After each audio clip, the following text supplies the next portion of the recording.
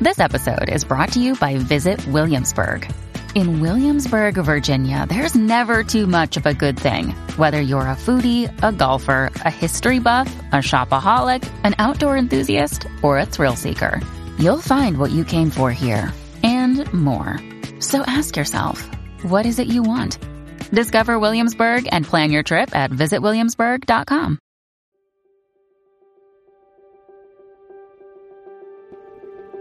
Hey guys, and welcome to What Was Her Name? The show where I will uncover the stories of domestic abuse survivors.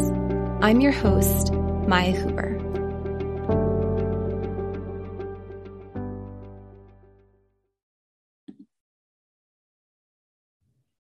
Hey guys, so I'm here with my guest, Teresa, today. Teresa, I am really looking forward to hearing your story and for you being able to share it with us. So thank you for coming on today. Thank you for having me. Of course. All right. So I am Teresa Mitchell. I'm 36 years old, and I have been out of my domestic violence / sexual assault situation for about 20 years. So it happened when I was a teenager. So we met when I was 15 and my boyfriend was 16. So he was a year older than me. And I grew up in a teeny tiny town. I hopped back and forth between the city of Lubbock and this teeny tiny town outside of Lubbock. And so I would, just depending on what was going on with my life, my mom would either have me in school in Lubbock or in school in Ropes. And so my family spent a lot of time in Ropes. So his family and my family were super enmeshed. Like my brothers were friends with his uncles. And so I'd kind of grown up knowing who he was. But we were at a wedding, ran into each other, and just kind of hit it off from there. I ended up moving back to Ropes shortly after that wedding. And so we were going to school together and we started dating.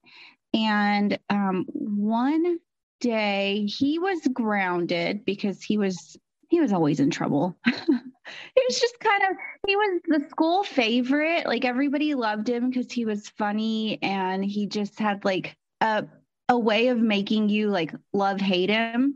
And so the teachers loved him, the coaches loved him, but he was ornery. And so he would do pranks and get in trouble, and he got grounded for something.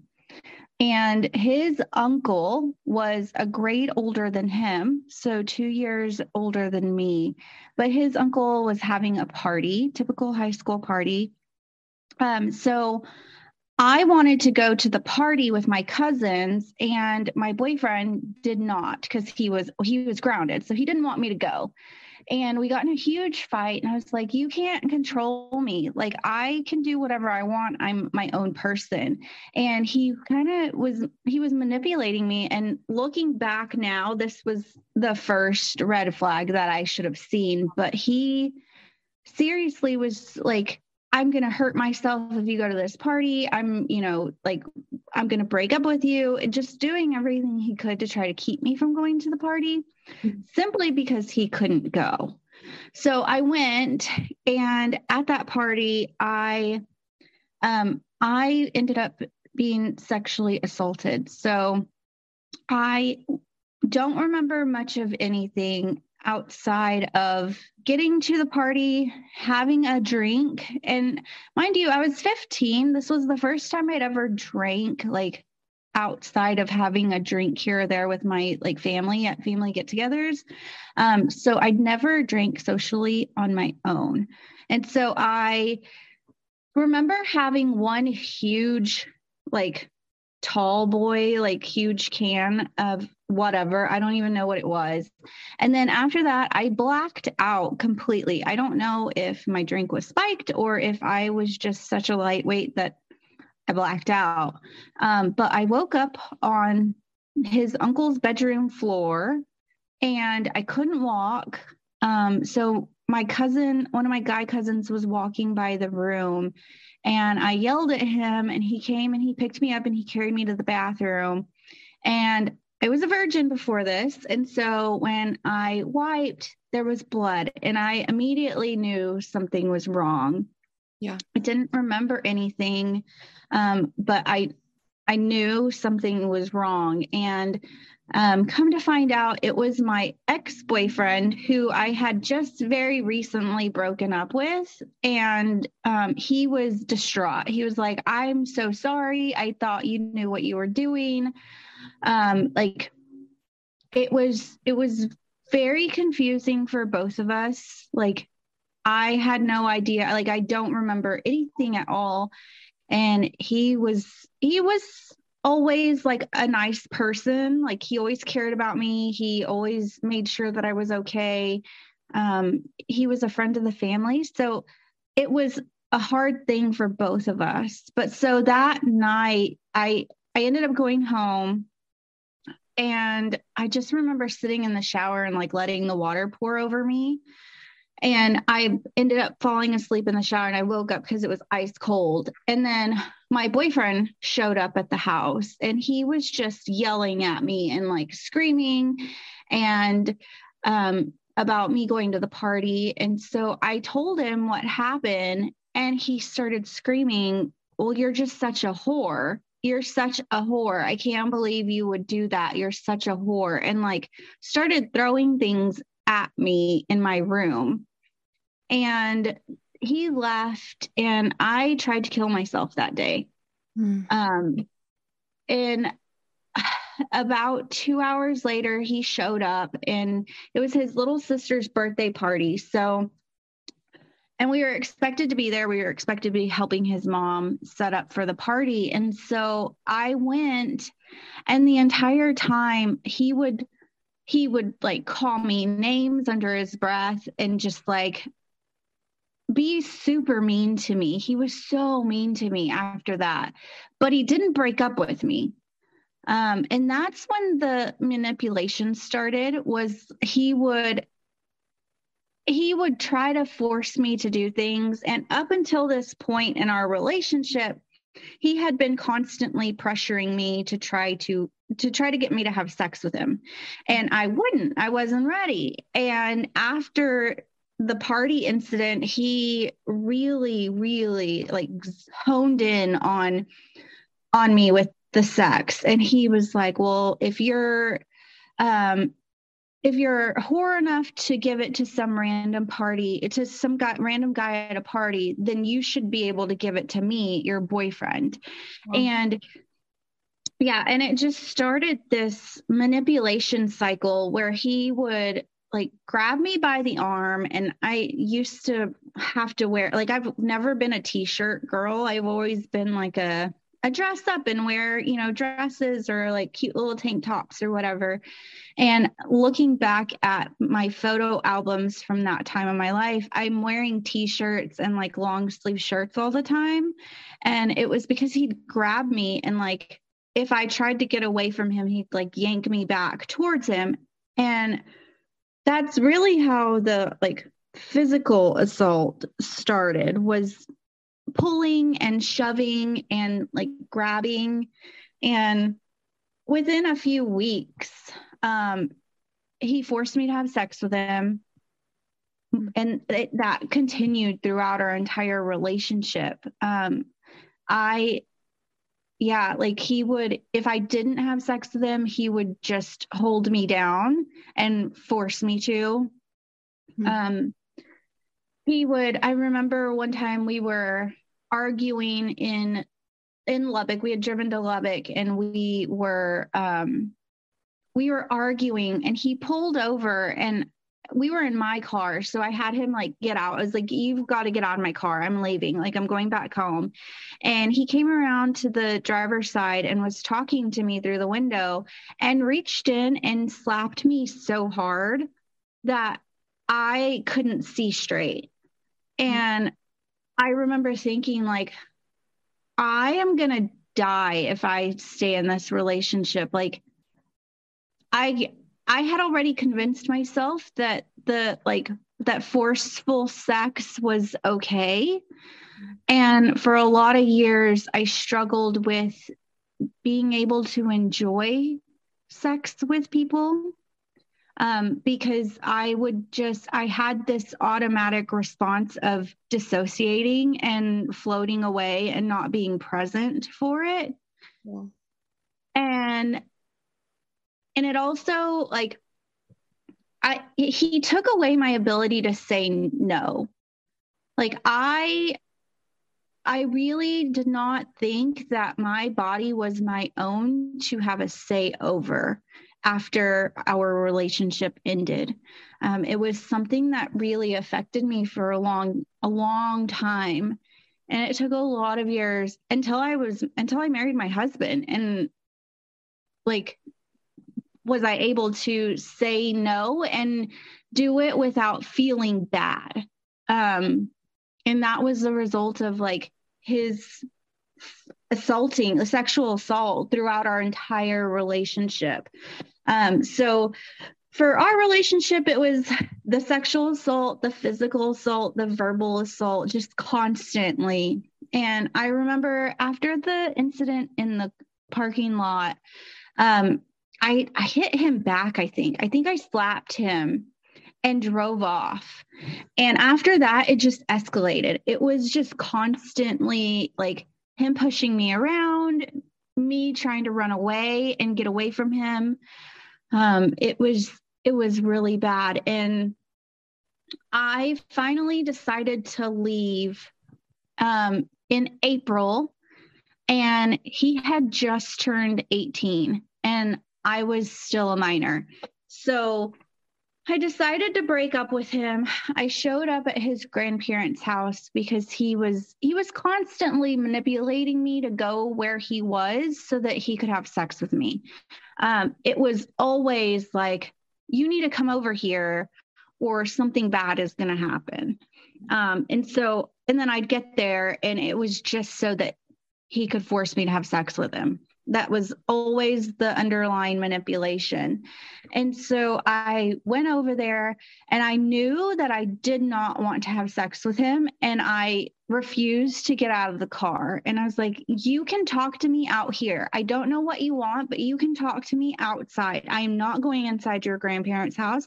They're not home and I don't want to go in there. And he lost it. Like, he was so mad at me. And I just said, I can't do this anymore. Like, I'm done. I don't want to be with you anymore. And that's when he started choking me. And I was blacking out. And I remember thinking, like, I'm about to die. I'm going to die in front of his grandparents' house if I don't get out from underneath him. And so I was in the driver's side and the door was open and he was leaned into the car. He was choking me on the hood of the car. So I got away from him. I got in the car and he reached in to choke me again. And I threw the car in drive and drove off with him still like hanging on to me in the car. Wow. And that's how I finally got away from him. And I got home and my mom said, what did you have to do? Go grow the pickles? Because I had lied to her and said that I was going to go to the store and get a pickle. And so I'd been gone for like 30, 45 minutes. And that town that I grew up in is population 300 and something people. So the store was literally 30 seconds from my house. So she knew like something was, off. She knew I'd lied to her. She knew that I'd gone to see my boyfriend. And I turned around to look at her and I hadn't seen my face. I ran, in the car as fast as I could back home. And I was just trying to get back to safety. And I knew he wouldn't come to my house because my mom didn't like him and I knew he wouldn't come. So I was trying to get back to my house as fast as possible. And when I turned around, she freaked out and she's like, what is wrong? like, what happened to you? She's like, your neck is swollen and you've got scratches all over it and your eyes are bloodshot. Like, she freaked out. And I told her that he had choked me, and we went to the police. Like, it was a big deal, and he was already considered an adult, so he had to go to jail. They arrested him. Yeah. But I think one of the most traumatic parts, like, aside, I mean, the entire thing was traumatic, but as a victim, when I went to school, I had a restraining order against him. And so I had all the same classes as him. And since he was the class favorite, he was the town favorite, they put him in ISS for the first 2 days, and he couldn't participate in football because he'd been arrested. But after that, I was the one that had to change all of my classes. Really? I had to switch my schedule all the way. Like, I had to get out of all my classes because we couldn't be in the same classroom. I had to eat lunch with the junior high kids because we couldn't be in the cafeteria together. I was the one that got uprooted out of all of that. So yeah, it's like you were the victim, and then on top of having to, step out in, I think, courage and bravery and report something, like having everything else around you sort of change at the same time. Like, that must have been so hard being in high school. I mean, like, that's your routine. Those are your friends, like your, at least somewhat sense of normalcy at that time. Yeah. It was. And I was seriously, like, cast as the bad person in the town. It was really hard for me because at that point he was a senior. And so it was his senior year, and he left, and I was left there in the town still dealing with the repercussions of our relationship. And, like, during our relationship, I ended up getting pregnant, and my mom forced me to have an abortion because she saw, like, she never saw the abuse and she never suspected it, but she knew she didn't like him. And so she didn't want me. She was like, you're going to be stuck with him for the rest of your life. Even if y'all don't stay together, you're going to be stuck with him for the rest of your life if you have this child, is all she kept telling me.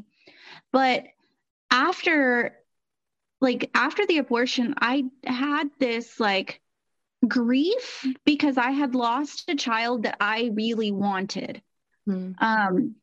Because it was, in my mind, like, in my teenager brain, it was my joy from this awful storm that I was living in. Like, it was a little bit of something good out of the terror that he had been inflicting in me. And I wanted it so bad because I was like, it's going to be my baby. It's something that I can not control, but have some power in when I felt so powerless. Yeah. And, like, I had the abortion. Very few people knew that I was even pregnant in the town. And then so I had the grief, I had the guilt. I couldn't talk about it with anybody. Like, I really had to kind of process it in private and not get it out. And so after we broke up and he left, like, I started doing drugs. And so not only was I the girl who got Jerry put in jail, I was also now the town drug addict whose life was falling apart and who was never going to amount to anything. But also, people didn't, like, some people knew about my drug problem, but a lot of people didn't. And this is what is so bizarre with my story is, like,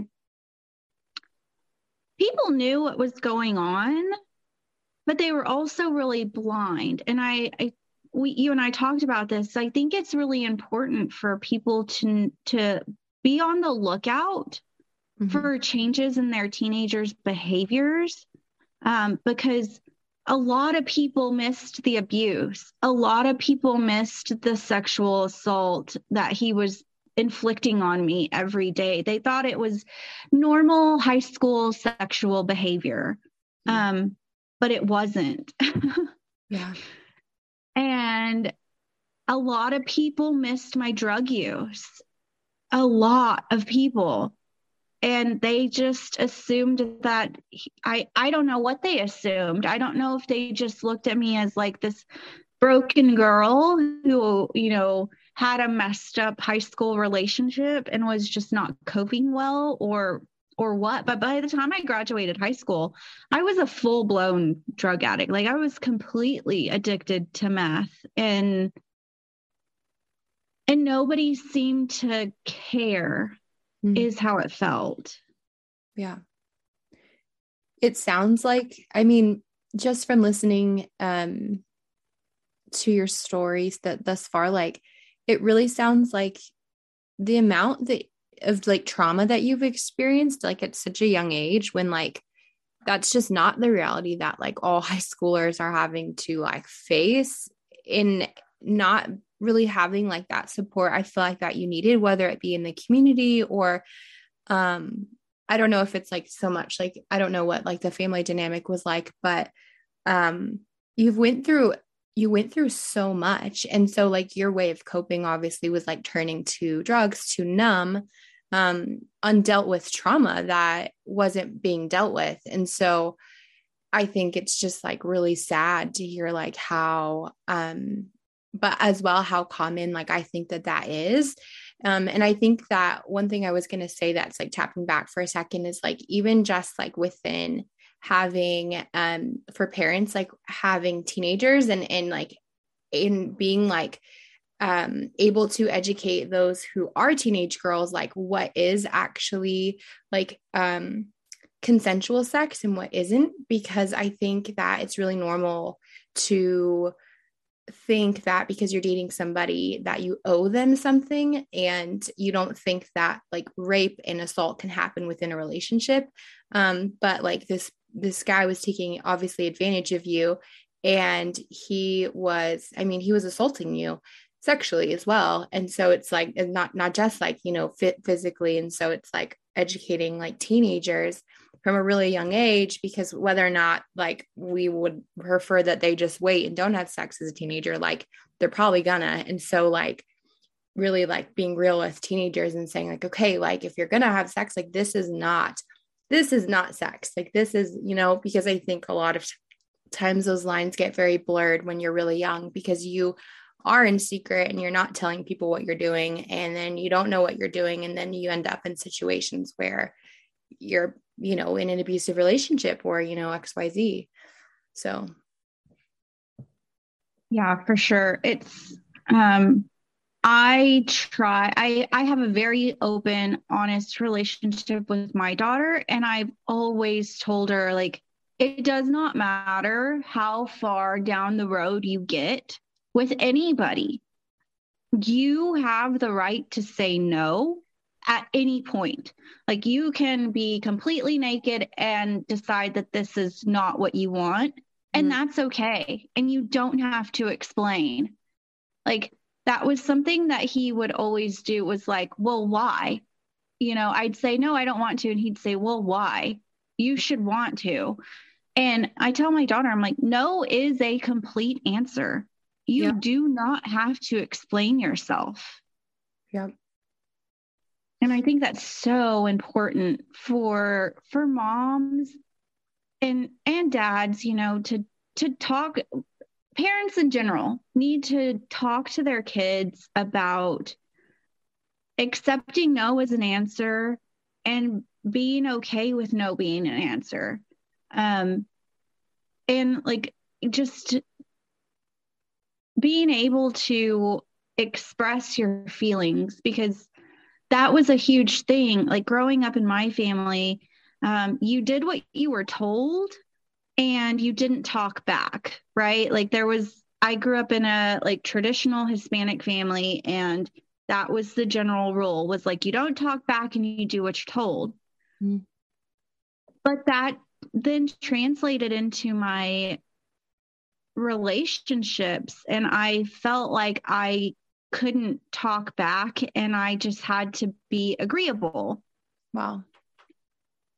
Yeah. And so I'm very careful with the messaging that I give my daughter. She's 15, so she's, at dating age. But I have always told her that you need to speak up. If someone is making you uncomfortable, you need to speak up. If you feel unsafe, you need to get out of that situation and ask for help, because I was never told those things. And it's easy to expect our teens to just know what they're supposed to do, but they're still children, and our kids don't know what we don't teach them.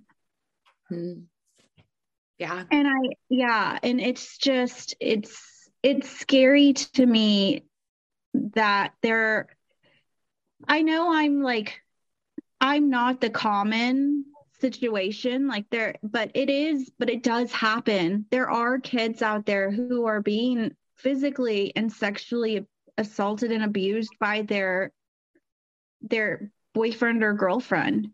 And I think it's really important to talk about it and to get it out there and make it known that, like, for me, it was simply changing what I wore to cover the bruises. Right. No one thought anything of it. So just being really aware of changes in your kids' behaviors and asking questions and making sure that your home is a safe place for them to be honest with you about what's going on. Yeah. Yeah. Yeah. I couldn't agree more. And I think it definitely is even educating me. I mean, I have a little boy and he's only 3, so he has some time, but we both have time, but I know it like comes quicker than you think. And I think just from the other perspective, having just heard so many situations like where, how do I say this? Like, abuse can be a female or a male. The women that I've interviewed thus far have all obviously been abused, by their partners who are males, but like, just like teaching my son, like from a really young age and instilling and ingraining in him, like, as that's all I really can do is just like morals, but also like to instill in him, just like, I think just the way to treat. So like, I often am thinking like, okay, what are like the practical things like I need to do to instill in like my son from a young age so that he grows up to be like a respectful like man, and isn't like, I don't know, it just scares me. But anyways, I'm like going on tangents. Well, no. And I think that that's a really helpful, like, that's a good tip for parents, because I think we don't start talking about this sort of stuff early enough. And it of course, at an age appropriate, in an age appropriate way. But like when my daughter was 2-3 years old, I used to tell her, like, people shouldn't touch you places that make you uncomfortable, not even mommy. Like, if you don't want me to look down there, I don't have to, because she was a very private person. And like, she probably TMI, but she started wiping her own butt very young because she didn't want me touching down there. Yeah. But I told her that's okay. That is your body, and no one else has the right to touch it unless you give them permission to. And with it, she had an older half brother, and with him, I started taking care of him when he was like 3 years old. And I would do the same. Like, he would throw things at me, and I'm like, no, listen, we do not throw things out of anger. Like, you can tell me why you're mad, but Right. you will not throw things. Mm-hmm. And so like, if I could give one tip to like parents out there, especially moms who have been through this sort of abuse situation, is like the cycle can stop with you. Mm-hmm. The cycle of being abused or having an like raising an abuser, it can stop with you. And it all it takes is like some serious communication with your child about dealing with their emotions in a healthy way, and also like respecting their own body and respecting other people's bodies from a very young age. My daughter was in a relationship in middle school with a kid, and I told her, I said, he does not respect your boundaries. I see it. He doesn't respect your boundaries. And at this point in life, it's a little too late to teach him. He's learned his behaviors. You're not going to be the one that's going to change him. So it's time to leave the situation. And I tell her all the time, I'm like, you cannot change anyone. So do not expect that you are going to be able to fix or heal someone, because that's not your job. Yeah. And so I think like just helping our kids be aware of that is really important. Yeah. I would agree. And I think even you mentioned earlier, like that because of the way that you were raised and sort of the culture of like, you do what I say and don't talk back. So you learn to become agreeable, which then translates to being agreeable in situations where you actually should talk back and should speak up. And I think like finding that balance, like with our own like children, and something that I instilled pretty early on was like, even, for example, like with family members, like I know for me growing up, like my family would be like, give so-and-so a hug. And I would, but like maybe I didn't necessarily want to give so-and-so a hug. And my son, he's just not a very like touchy person. He's very like independent. And when we're like, over at family members' houses and they're sort of like trying to force him to give them a hug, and I'm very open with him, even though he's so young, to be like, you don't need to hug them. Like if he says no, like that doesn't mean like be agreeable and listen and do this. But like, if this is his body and his space, and if he doesn't want to do that, that's okay.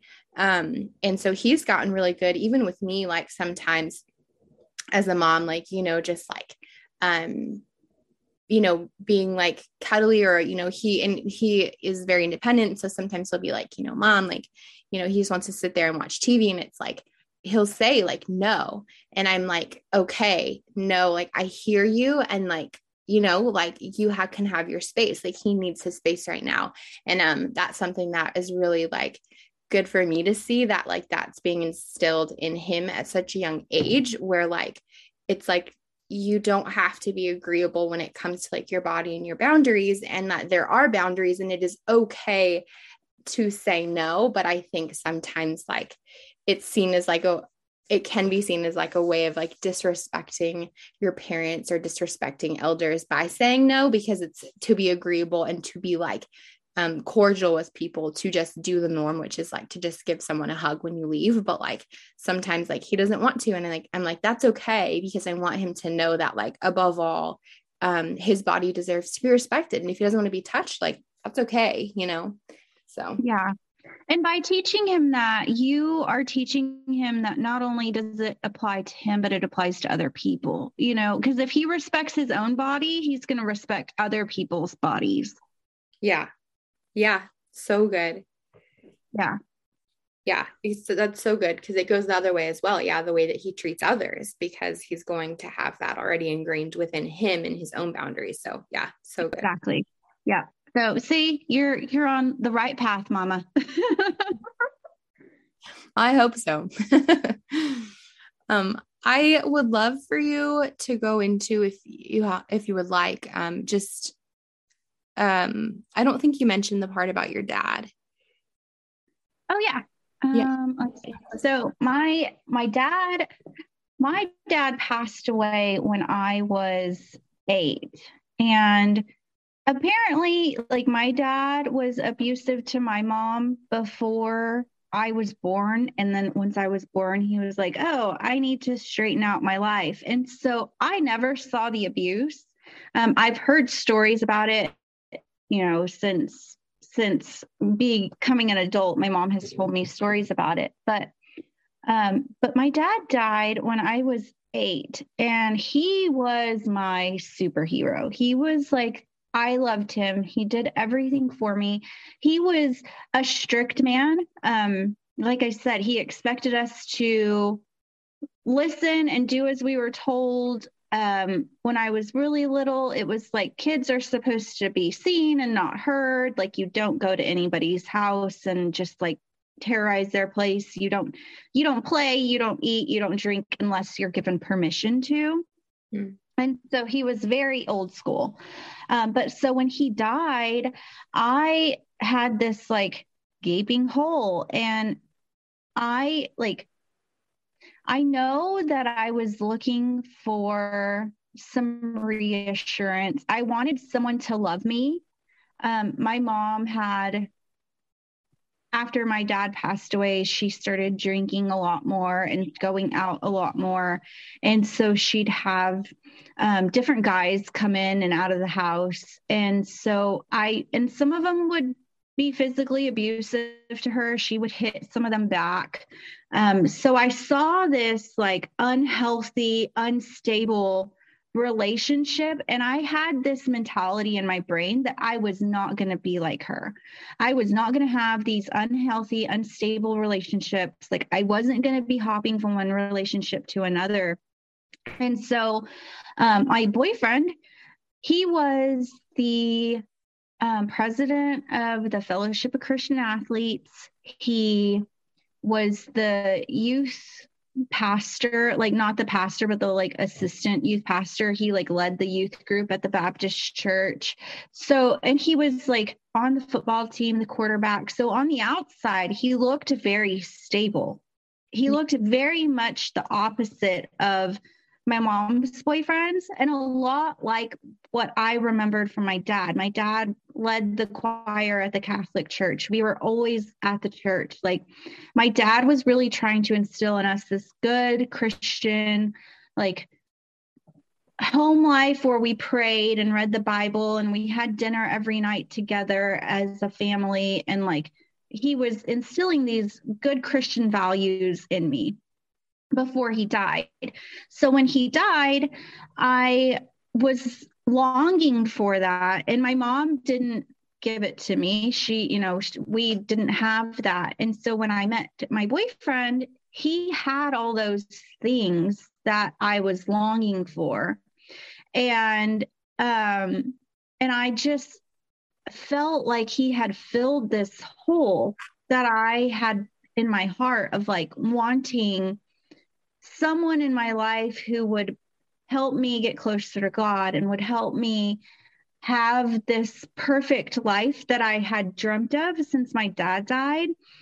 And I really think that like that was what I held on to every time the abuse happened. Every time I would float off into this like make-believe world that I had created where he and I were this perfect family, and we had the kids and the house, and he was the youth pastor at church, and life was perfect because that's what I had seen in my dad.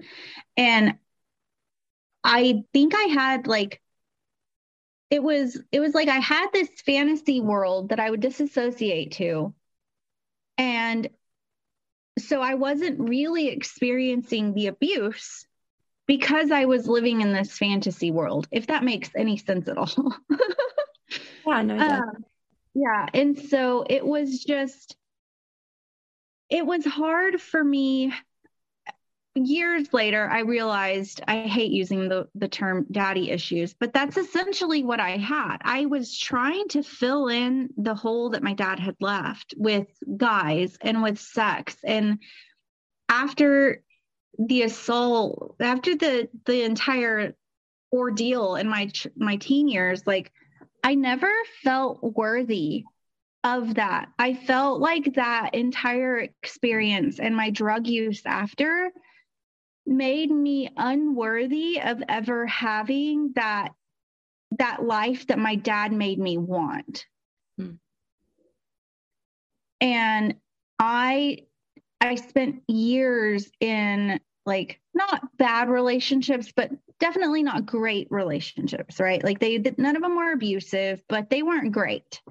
And it took a lot of work for me to just stop trying to fill the hole in my heart with other men and actually like get some healing and move forward and be whole again.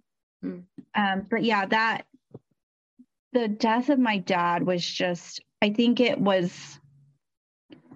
I never dealt with the trauma and the grief of losing my dad. And so when Jerry came around and he was like a salve to my like grieving soul that I'd been searching for so long. Wow. Yeah. Do you think that if your dad had been around and you were raised with a healthy like role model and figure in your life, do you think that you would have probably been in the same situation, or do you think that it would have really impacted you? Oh yeah. Like if my dad would have been around, my entire life would have been different. Like my dad worked in oil, and so he made great money. My stepmom was a nurse. She was an RN. So we had like a great life. We wanted for nothing. We had more than enough. Like we had a great life before my dad died. And then my dad died, and I went from living a upper middle class lifestyle to moving in with my mom, which she didn't have a college education. She was working as, I think, a cashier or something at like a grocery store.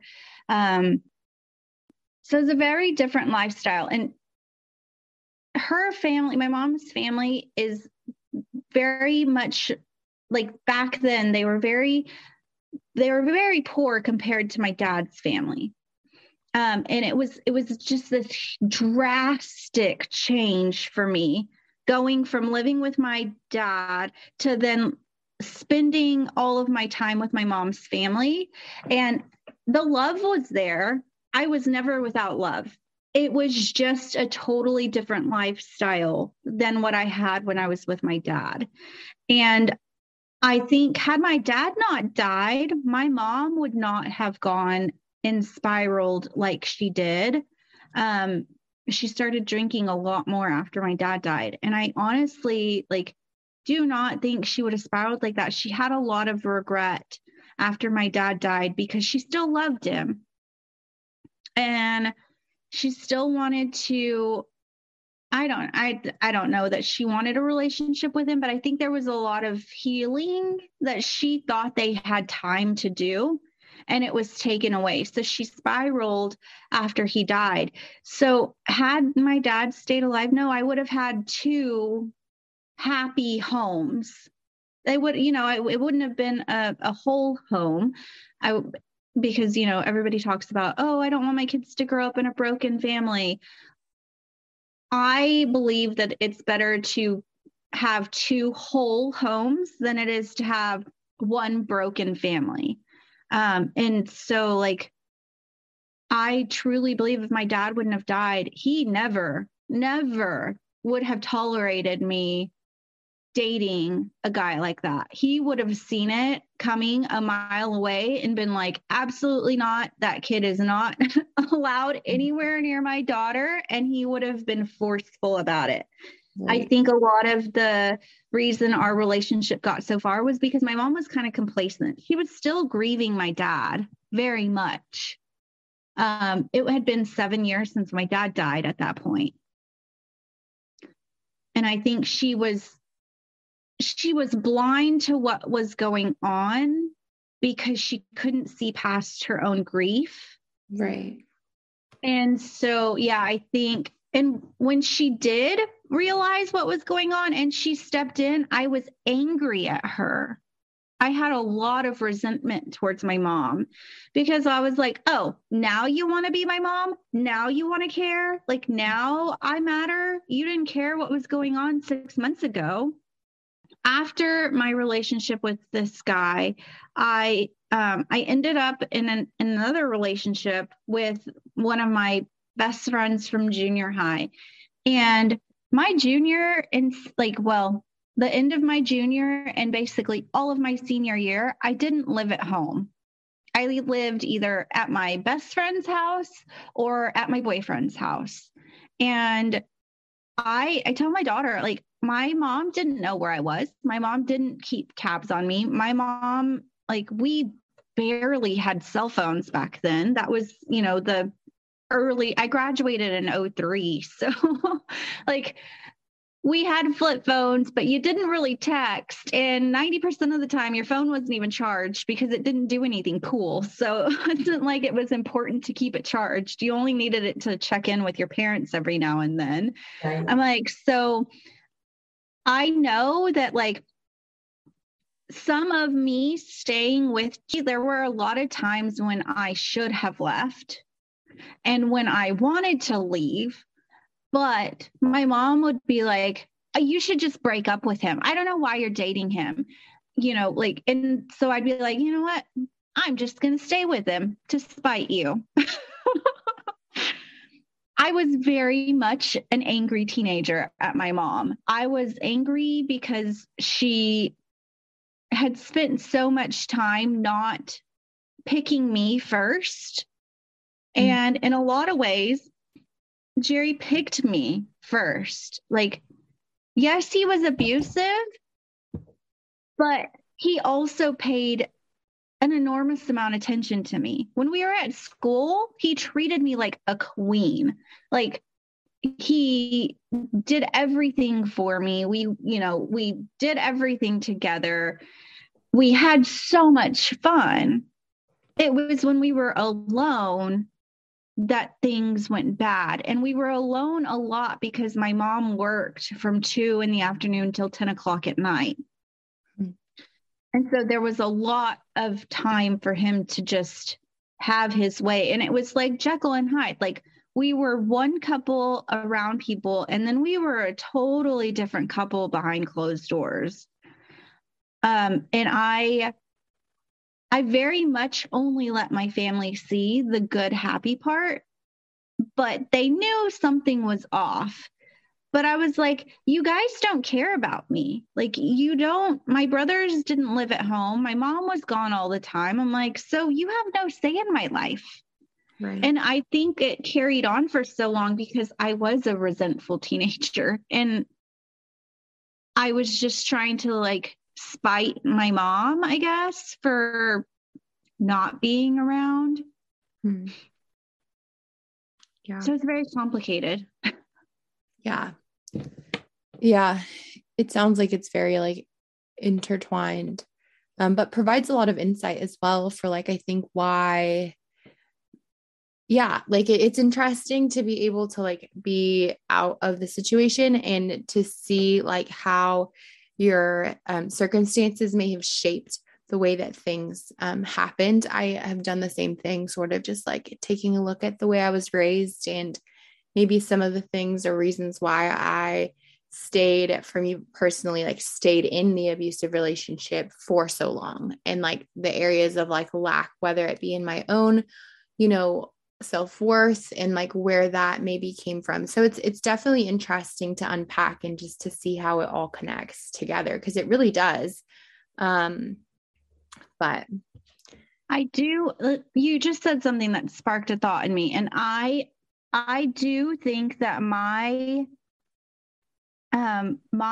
want for a perfect life, like I was so opposed to living the life that my mom was living that I was willing to stay in an abusive relationship to not be like her in the way that I'd seen her hopping from one relationship to another. whoa, wow.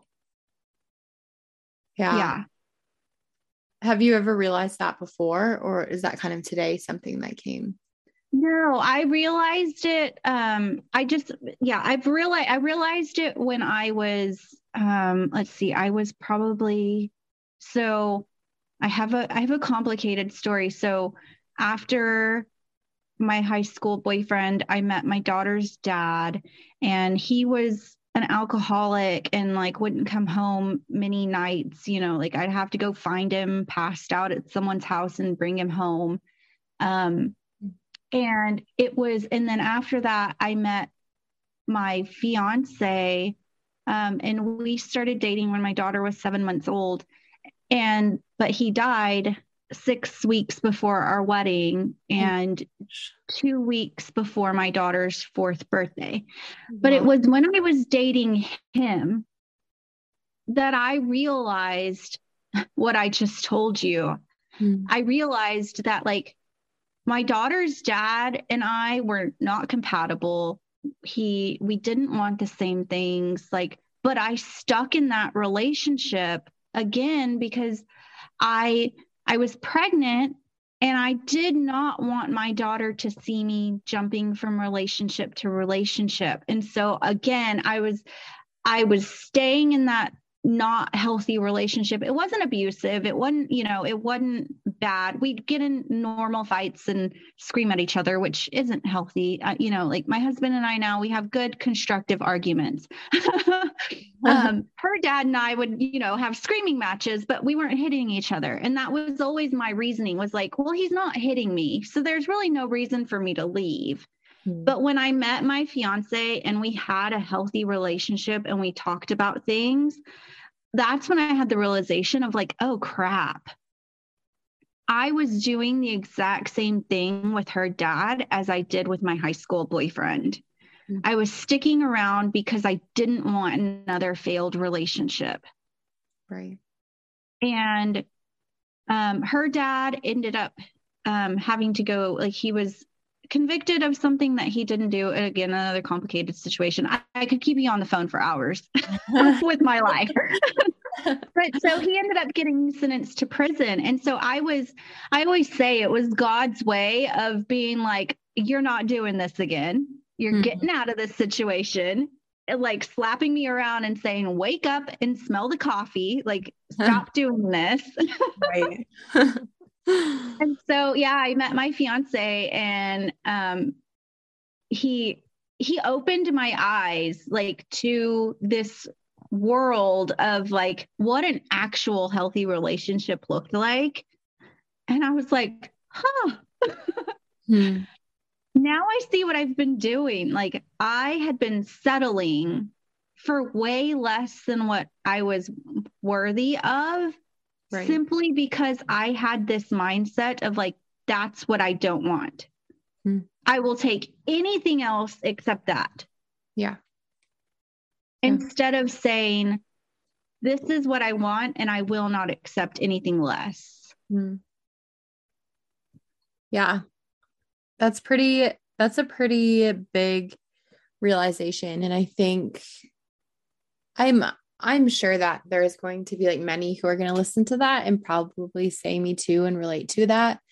And it's interesting for me, like it has me sort of thinking about my own life and like kind of, I think I can resonate in some ways with that sentence. And so it's very insightful. And I think it's going to provide an insight for a lot of people, because I think sometimes we think that in order to not continue the cycles that maybe we were put in, or maybe, I don't know, like, you know, I think for me, it was more so like being raised by like a single mom and sort of seeing like the poverty, I think, that I was raised in, and not wanting to raise, like feeling like almost like I couldn't like do it on my own, because my ex was very wealthy. His family was very wealthy and stuff. And we lived in Europe at the time. And so, I was really afraid to end up like her, which was like a single mom, right? Who was struggling to get by. And so I stayed for the sake of thinking that, you know, I couldn't cultivate that life on my own, and that I needed him, to be able to do that, because I was so afraid to end up like my mom. Right. And so it's interesting. It's very interesting for me. I'm like, like, Yeah. got me thinking, but Yeah. It's like a reality slap in the face of like, crap. yeah. Man. Yeah. And my mom and I are very close now, and she makes fun of me all the time. She's like, "See, you spent all that time trying not to be like me, and you ended up exactly like me until you found your now husband." I'm like, "Whatever, mom." Oh, funny. How crazy. Yeah. Well, I'm really happy to hear that you found somebody who does treat you right and is, I mean, yeah, treating you the way that you deserve to be treated. Yeah, and even it wasn't like some magic wand was waved and I was magically healed from the hurt and the trauma from my abuse in high school. In fact, like, so it's been 20 years now, and I met my husband. We moved in together and bought a house in 2017, and we had our first big fight the weekend, or the first 2 weeks that we were in this house. And I had just gotten everything set up, and he yelled, like he yelled really loud. I don't even remember what it was. And he like slammed, I was in the shower, and he slammed the bathroom door, and the shelf that I had put up on the wall fell and broke. And I had just flashed back to being in the shower the morning after that party where, where I was sexually assaulted, and then when I tried to kill myself, I broke a glass tabletop thing. Mm-hmm. And when that shelf fell, I was immediately like teleported back to that moment of like hearing the glass shattering and remembering the water on my skin in the shower that morning. And I couldn't get out of the shower. I was just paralyzed there. And he eventually like came in and he was like, "Are you okay?" And I lost it. I was like, "No, I'm not. Like, you cannot do that. Like and he was like, "What happened?" So we had to talk about it. And I had to like tell him, he already knew the story, but I had to like rehash it with him and tell him why that was the trigger. And we've since like established how we argue and how we communicate. And like, I have hand signals for when like, "Hey, you're raising your voice a little bit too much. Like, we need to bring it back down. We're getting way too heated." But it still affects me 20 years later. And so it doesn't affect me where I, am in bed for months at a time like it used to, but it is still a part of me. And there are times when I have to like check myself and be like, "Hey, that is not happening right now. Like, that is not your life today. Like, he didn't do that to you. It's not his fault, but it is your responsibility to educate him on why you're feeling the way that you are." Right. Yeah. That's good. It's not his fault, but it is your responsibility to educate him on why you are feeling the way that you are, because that is what needs to happen. Like, you have to educate the people around you to, know why you're triggered or where that PTSD is coming from. What are your visions and dreams now, and where are you at now? All right. So now I help other women deal with the unresolved trauma and grief and whatever like issues they're having from the past that are kind of crapping on their future. So I primarily deal with people who are either sober or sober curious, which are just like buzzwords for ready to quit drinking or quit using, but don't really know how. They're kind of still high functioning because a lot of times, as we see with my story, underlying addiction is some past trauma or some unresolved grief or something that we're just not dealing with. And so I really like to work with the sober and sober curious community to uncover the why behind their behaviors and try to help them resolve those underlying issues so that they don't keep popping up and causing like anxiety or like, shame spirals or relapses. So that's where I am now. My dreams and visions, I have a vision to see 10 million women set free from the chains of their past. And that's kind of vague, but because as you saw with my story, like I have been through a lot. Yeah. And I've gone through some serious grief and I've gone through some hard things, and I have found freedom, and it is amazing.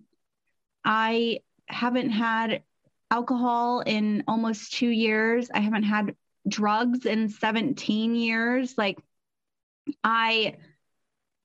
I've survived a lot, and I'm constantly told, "Oh my gosh, you are so happy. Like, how are you so happy all the time?" And I want other people to feel that. And I think women, especially, we put ourselves on the back burner and we forget to refuel ourselves and we forget to take care of ourselves. And I want that to stop. I want women to stop putting themselves last and realize that we can't show up at our full potential unless we are running with a full tank. Yeah. And so that's my vision. I have a vision to see women set free from just this bondage of feeling less than and settling for less. It's amazing. I think it's so cool to hear so many survivors, their visions and their dreams, because like they're all aimed at helping others who've been through it as well. And I think that that's what's so beautiful, because I think it would be really easy. I know that it would be really easy to leave an abusive relationship and to have, had all of sort of this like injustice done, and then to not really want to help anybody, but just to remain like bitter. And I think like, at least for me, I mean, there was a period of time where like I was quite bitter, but I think as you begin to heal and you come out of it, you obviously have two choices about what you're going to do with the story that, you have. And so I think it's really beautiful to hear what you've decided to do with your story, because you didn't choose that per se, but you are able to choose what you do with that. And so just to hear that you have visions and goals, and how they're very like select and very specific. I think that that's incredible, because I couldn't agree more that like, if you don't have a full tank, you're not really going to be able to drive very far, obviously, right? Because you're going to run out of gas. And so, what does that look like to really take care of yourself, and to really, I think, sort of put the pieces together so that you are a healthy individual and don't end up in an abusive relationship. And even just, the way that you're instilling so much into your daughter, because you're doing what, you weren't necessarily given to the full extent. And so to be able to sort of just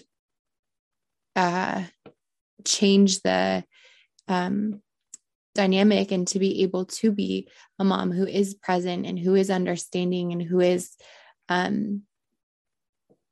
think, instilling these things that you maybe didn't have instilled and wish that someone would have, or your mom would have.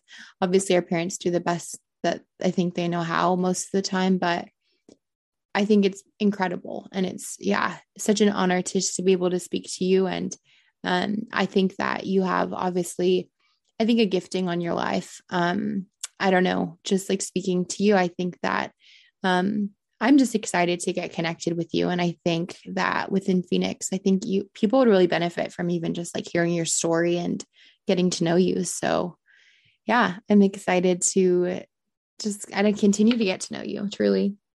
Yeah. I'm so glad we got connected. It's been amazing. Yeah. What is one tip that you would say to our listeners? Be vigilant of abuse with your teens. Like, that is the number one thing. Like, so much of your child's adult life will be shaped by what they experience in their teenage years. Teens who start doing drugs in high school are more likely to become lifelong addicts than people who start drugs or try drugs in their 20s. So I just want parents to be aware of what's going on with their kids, because when kids don't know what to do and how to cope, if they get too bored, they get too overwhelmed, they're going to do what everybody else is doing. And honestly, in our town here in Dallas, kids started doing drugs in 7th grade here. Wow. So just be aware, pay attention, be awkward, make things uncomfortable. Just talk to your kids. Like, I embarrass the snot out of my child all the time when I talk to her about sex and drugs. She's like, "Really, Mom?" I'm like, "Yeah, I don't care. I'm going to tell you." But that is like, our kids are our future. Like, they are the future of the planet. And the only way we can like be there for them and nurture them is to pay attention. Yeah. I couldn't agree more. I like that. Just being awkward, sort of, and really being able to have the difficult conversations or the uncomfortable ones. Yeah.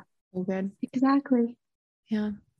Well, thank you. Thank you for coming on here and sharing your story with us. I'm really grateful that you were just, so open and vulnerable with us today. Well, thank you for having me. Yeah. Thank you for allowing me to share. I think it's important for people to hear stories. Yeah. All right, guys. So tune in next week and we will see you then.